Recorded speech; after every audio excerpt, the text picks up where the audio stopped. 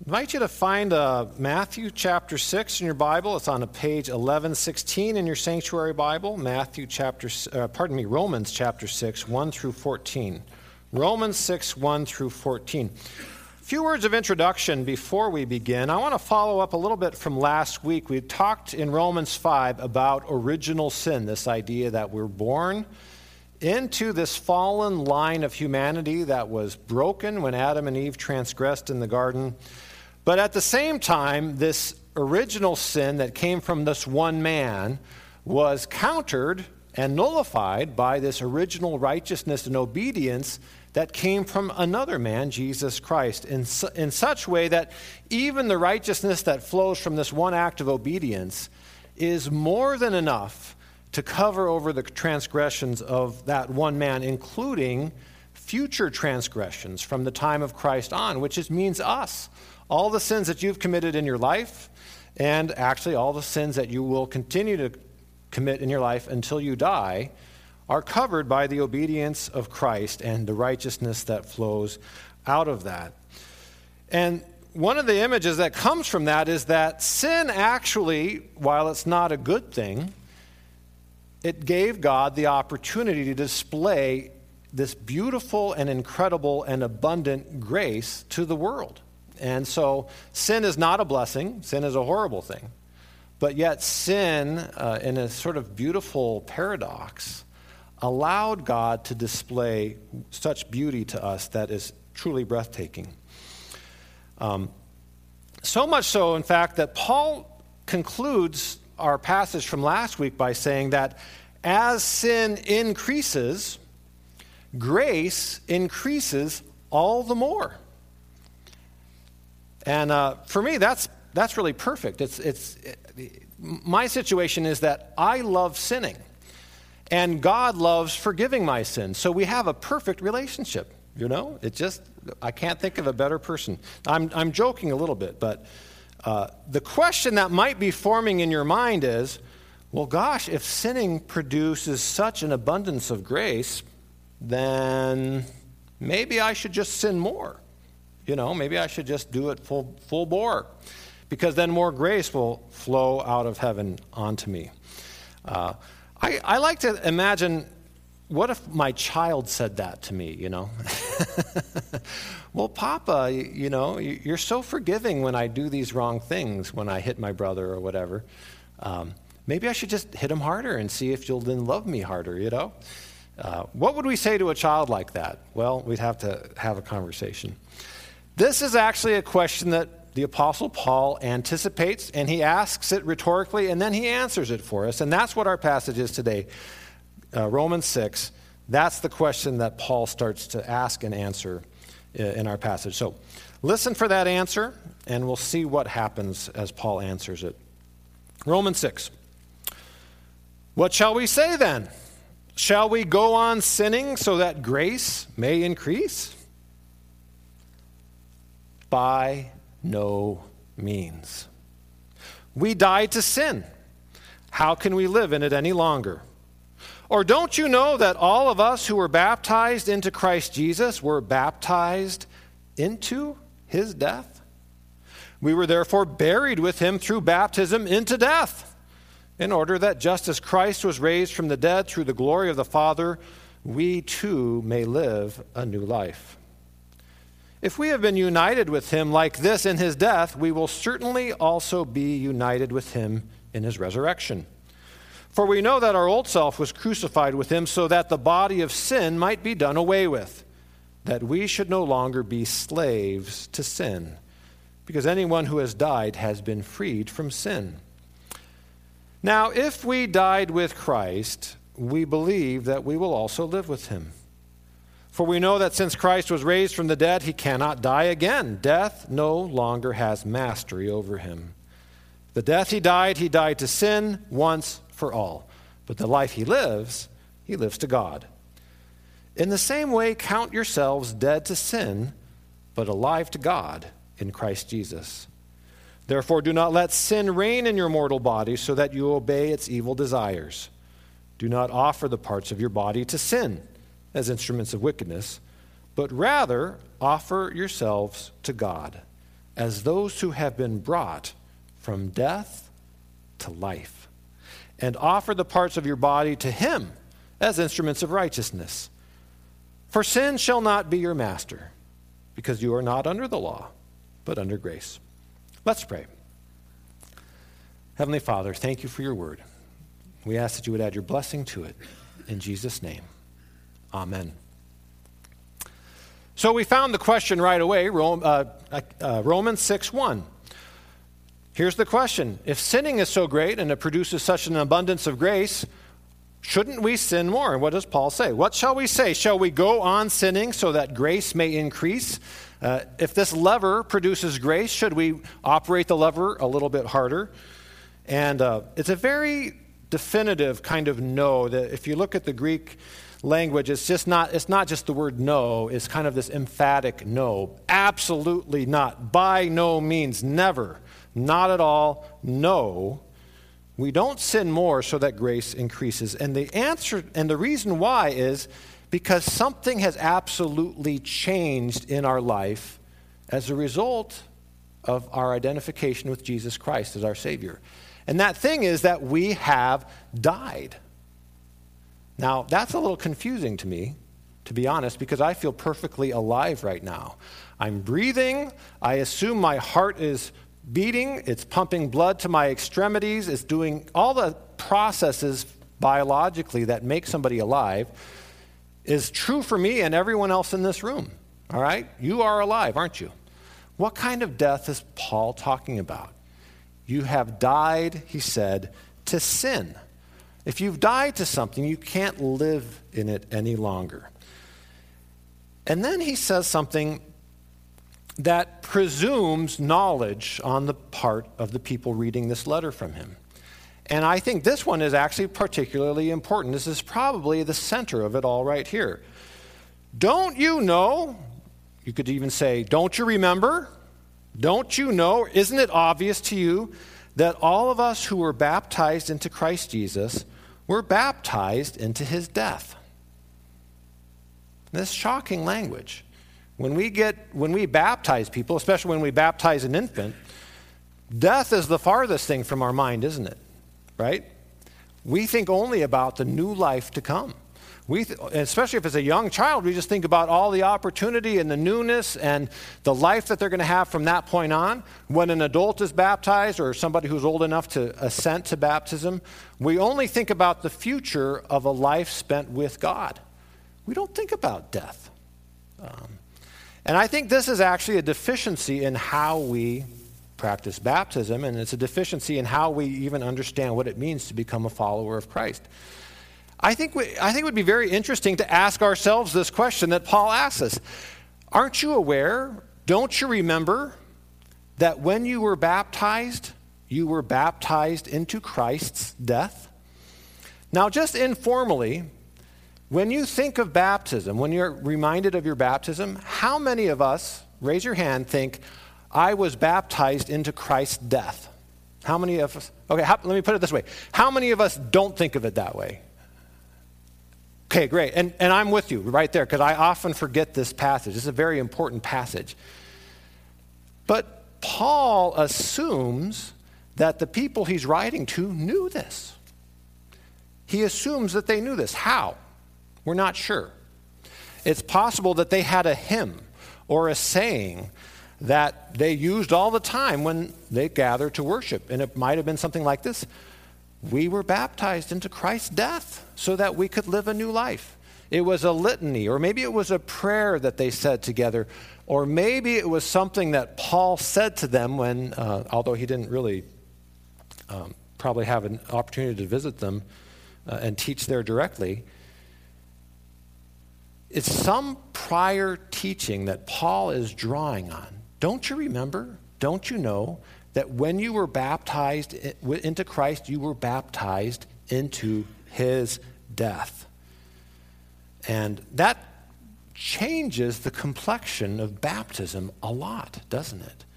It kind of enlarges our sense of baptism. When we're baptized into the act that Christ did of going to the cross in obedience to God to save us from our sins. And this is huge. But we don't like to talk about death. We don't like to talk about the end of things. We like to talk about the beginning of things. And it makes me think that perhaps we need to create a hymn that talks about our baptism into Christ's death so that we're reminded of it. Or perhaps we need to have that as a prayer. Dear Jesus, thank you for baptizing me into your death. This all sounds a bit morbid. This all sounds a bit dark. It goes on. It goes on. But Paul kind of resurrects it a little bit. He says in verse 4, if you follow along, we were therefore buried with him. If you die, you get buried. We were buried with him through baptism into death. We were buried with him through baptism into death, in order that, now there's a reason for all this, just as Christ was raised from the dead through the glory of the Father, we too may live a new life. If we want to have a resurrection like Jesus had, we have to identify with him in his death as well. If we want to be resurrected, people raised to newness of life, we have to go under the water of baptism. We have to go under the water and die before we're raised again. There's an image that maybe would help us a little bit. There's two images. The first is just a simple one from Exodus, which I think even Paul is drawing on a little bit here. And we had a mini-series on Exodus, I think, in September. Think about the people of Israel. They're pushed up against the Red Sea by Pharaoh's army. There's just a cloud of smoke dividing them, a pillar of smoke. And it's keeping them at bay. Actually, there's some fire there too, so that's pretty intimidating. But nonetheless, here they are. They're backed up against the sea. They think they're going to die. The Egyptians are just waiting for this pillar to go away so that they can pounce. And the sea opens up, and they walk under the surface of the water. They don't get wet. It says that they stay dry. But you can imagine they're looking up, and this is very precarious. There's a wall of water on either side of them. They go under, and they walk along the depths of the sea. And they're, in a sense, it's like their baptism. It reminds us of our baptism. It's a place of great peril. It's a place of great deliverance from God. And they come out the other side, and they're free people now. The Egyptians can't touch them. And what's more is then God removes that pillar. The Egyptian army foolishly chases after them. God waits until that army is in the middle of the sea, and then the walls collapse, and that army is drowned, and their freedom is totally guaranteed from that point on. So what's happened to them? In essence, they've gone under the water, like in a baptism, and they've come out the other side, but they're in a new place. That thing that was chasing them and wanting to destroy them has also gone into the water, but the water has surrounded it and killed it. And now they're both perfectly safe, and they're in a new land. They're in a new country. That's what happens to you when you become a Christian. That's what happens to you when you undergo baptism, whether we believe that or not. I mean, sometimes people say, well, my baptism was just a symbol.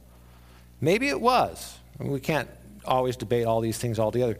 But if you read this passage from Romans, your baptism was a dying to yourself and to sin and being raised again to new life in Christ.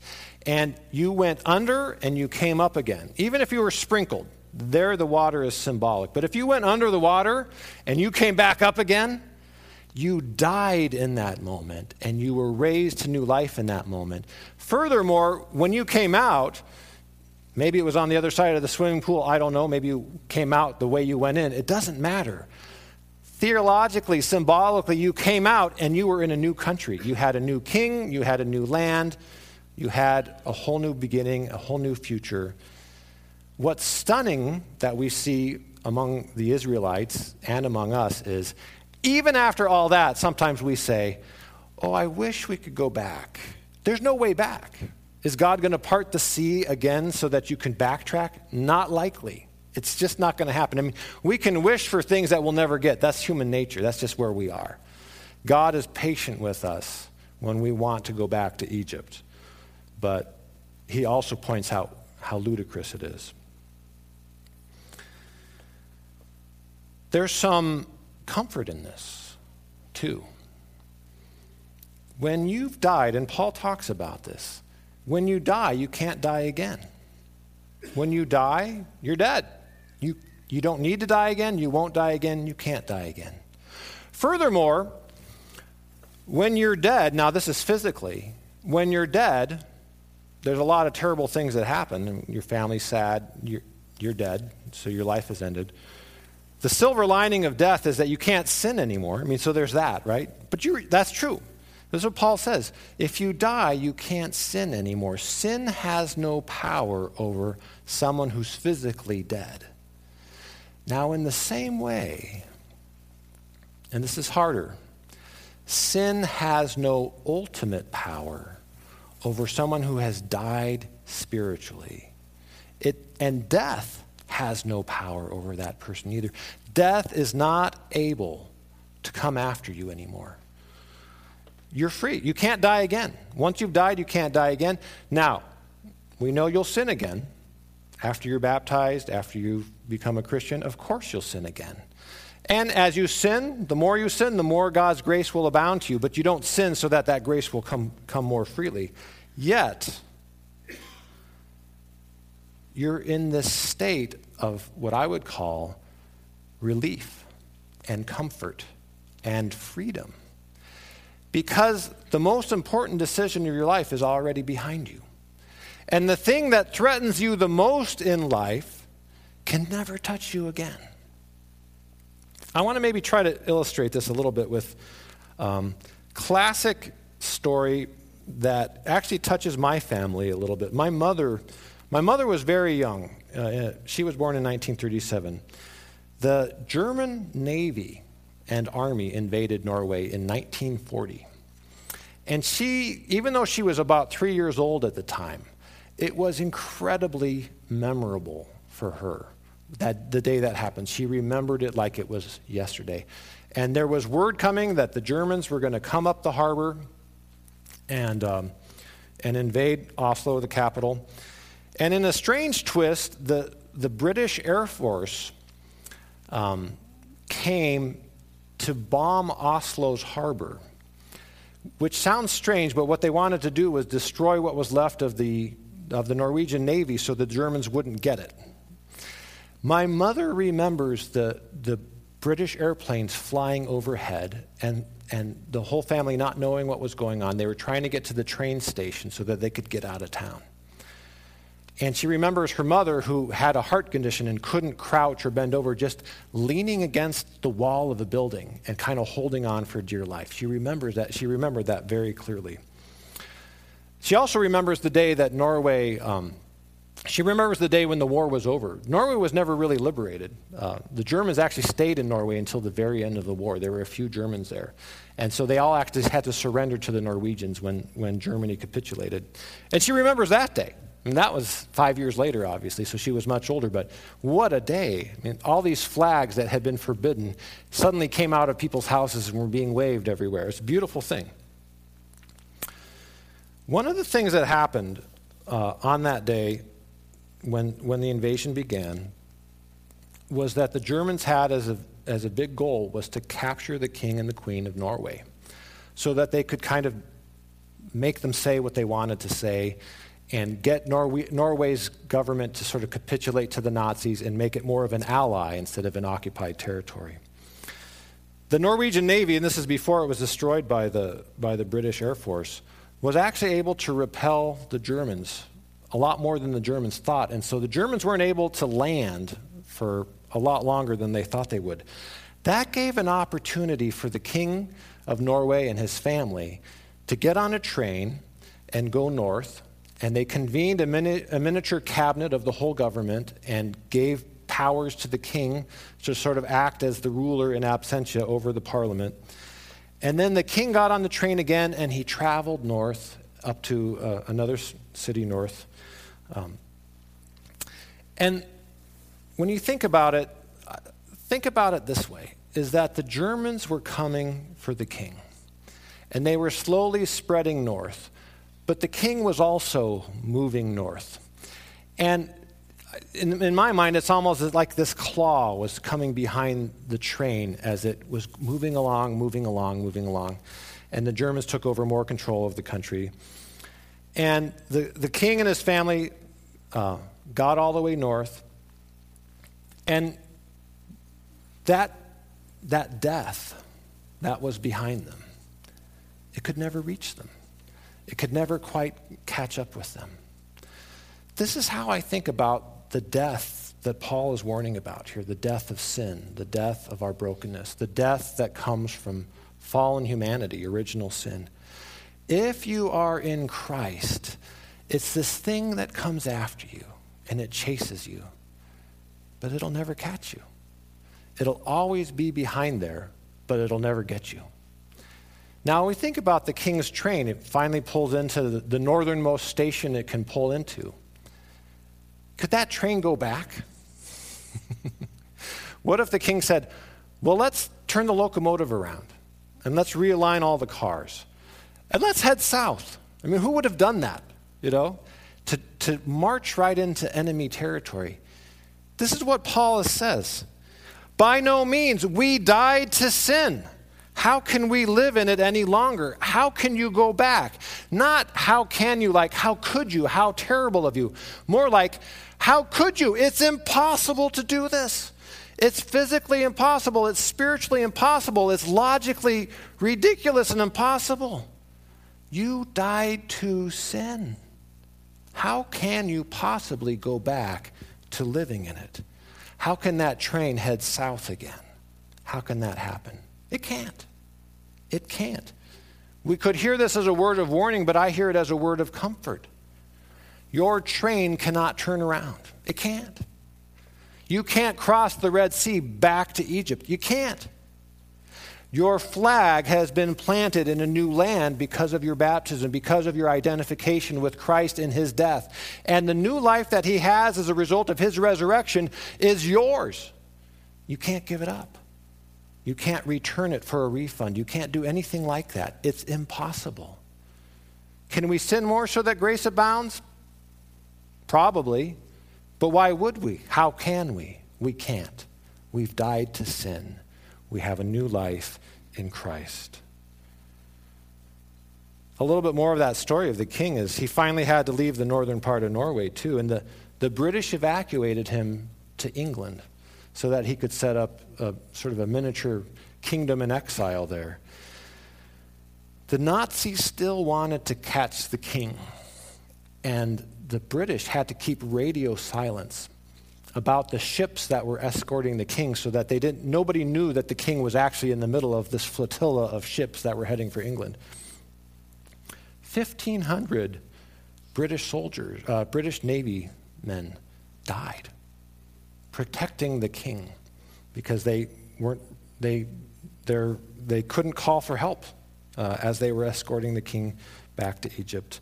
The German Navy sunk several British ships as they brought the king back. I think that imagery, even though that's a human story, that's kind of the imagery that we've got here, is that somebody died to secure our passage through the Red Sea, to secure our passage from death into life. It's Christ Jesus. That's the grace that flows out. It wasn't too much to ask 1,500 people to die so that a small family of people could live, because it meant that much to the British. It meant that much to the Norwegians. Now if some of you are like, I know some more Norwegian history today, I'm like, yeah! It's interesting history. And in a little bit, it kind of dovetails with what we're talking about today. By the way, I'm half Norwegian. Did anyone know that? That's why this is in there. Which, it's from my mother, so I'd have to say the best half. That means the worst quarter is Swedish. Sorry, Per. My dad was half Swedish. Yeah. I want to follow up from our first readings, Colossians chapter 2, verse 13. And this is how it read.